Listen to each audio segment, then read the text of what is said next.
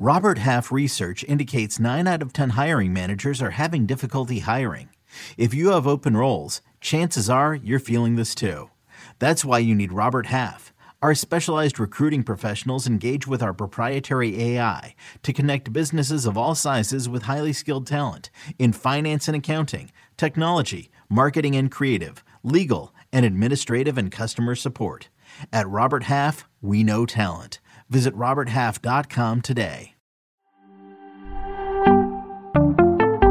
We're not dropping Tom Brady, are we? We'll talk about it next on Fantasy Football Today in 5. Welcome to FFT in 5. I'm Chris Towers here with Adam Azer to talk about some start-sit calls for Week 8, Ja'Marr Chase's unfortunate hip injury, and more. But first, let's talk about Thursday's 27-22 Ravens win over the Buccaneers, and we'll start on the Ravens side, where pretty much everyone except Lamar Jackson got hurt. Or everybody who was on the injury report left with an injury. It was a frustrating game. Rashad Bateman suffered a seeming setback with his foot injury. He left in the first half, didn't return. Mark Andrews came in with a knee issue. He actually played and left with a shoulder injury, couldn't return from that one. And Gus Edwards, who was questionable with a knee injury, coming back from the torn ACL, left with a hamstring injury.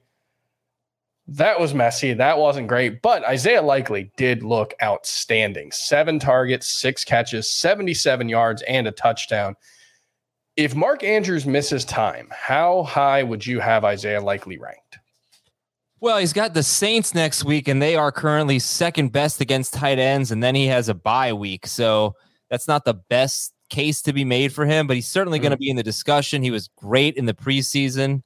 I think you look at a guy like Cade Otton can show you the pitfalls of going for these rookie tight ends or these young, unproven guys. I don't know the answer to that right now, Chris. I would say, borderline top 12 next week. I'll say this.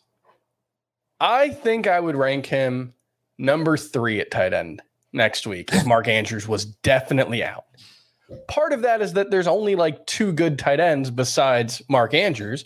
Travis Kelce and Dallas Goedert would be 2 of them. It would be tough between like George Kittle and him. I just think the way this offense uses their tight ends, the way Isaiah Likely played in the preseason, the way he played this week, I think he's a really good player. I think he might have some standalone value moving forward. I'm going to just go ahead and overreact because, frankly, it's like Isaiah Likely or Pat Freiermuth. Okay, maybe you take Pat Freiermuth, but outside of that, there just aren't any good tight ends. I think I'd start him over TJ Hawkinson, Kyle Pitts, Evan Ingram if Mark Andrews is out. So I don't – it's an overreaction, but not too much of one is what I'm going to say. And I'm going to, I guess, ask another potentially overreacting question, but no, we're not thinking about dropping Tom Brady, right? No, I'm not. He scored 19 points, which is probably going to be okay. Probably put him around 15th or so this week would be my guess. Man, I spent a whole week defending Tom Brady, and it's making me look really bad because he did not play well in this game. But no, he still made some great throws. The deep balls to Evans, 2 of them were really great throws. He still looks good enough. He's got the arm strength.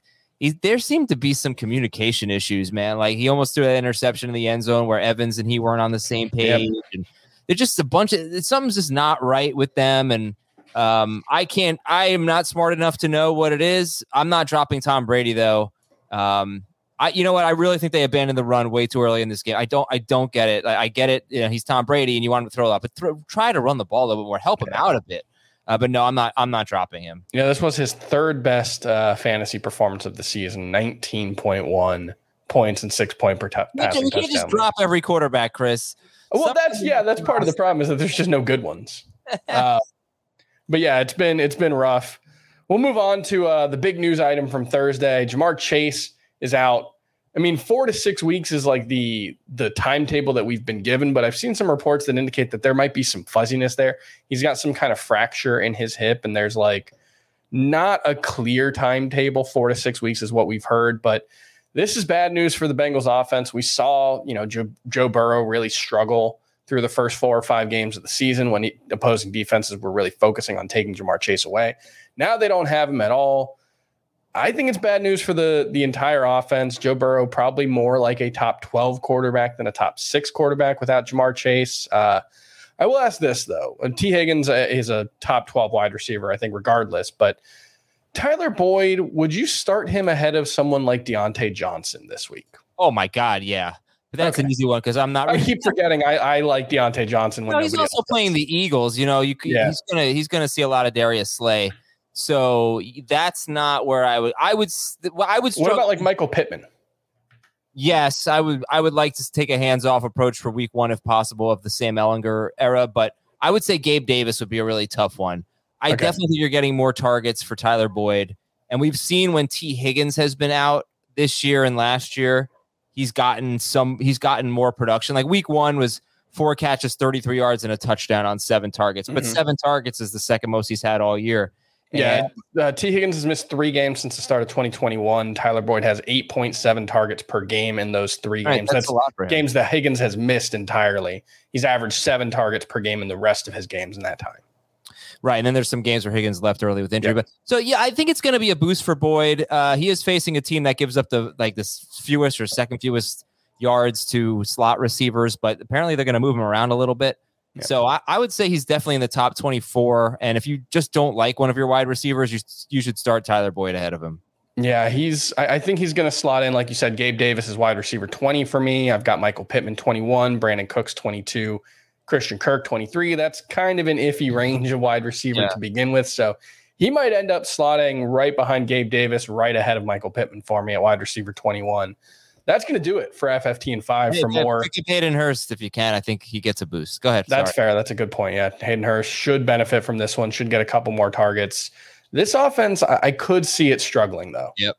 Without Jamar Chase's ability to break big plays and take the top off defenses, T. Higgins is very good in that regard as well. But having 2 of those guys is better than 1. So, I'm a little worried about this Bengals offense moving forward. For more start-sit calls and for more on the Jamar Chase injury and all the fallout from that, make sure you listen to the full episode of Fantasy Football Today. And we'll be back on Saturday, with some waiver wire stashes for you on Fantasy Football Today and 5. We'll see you next time.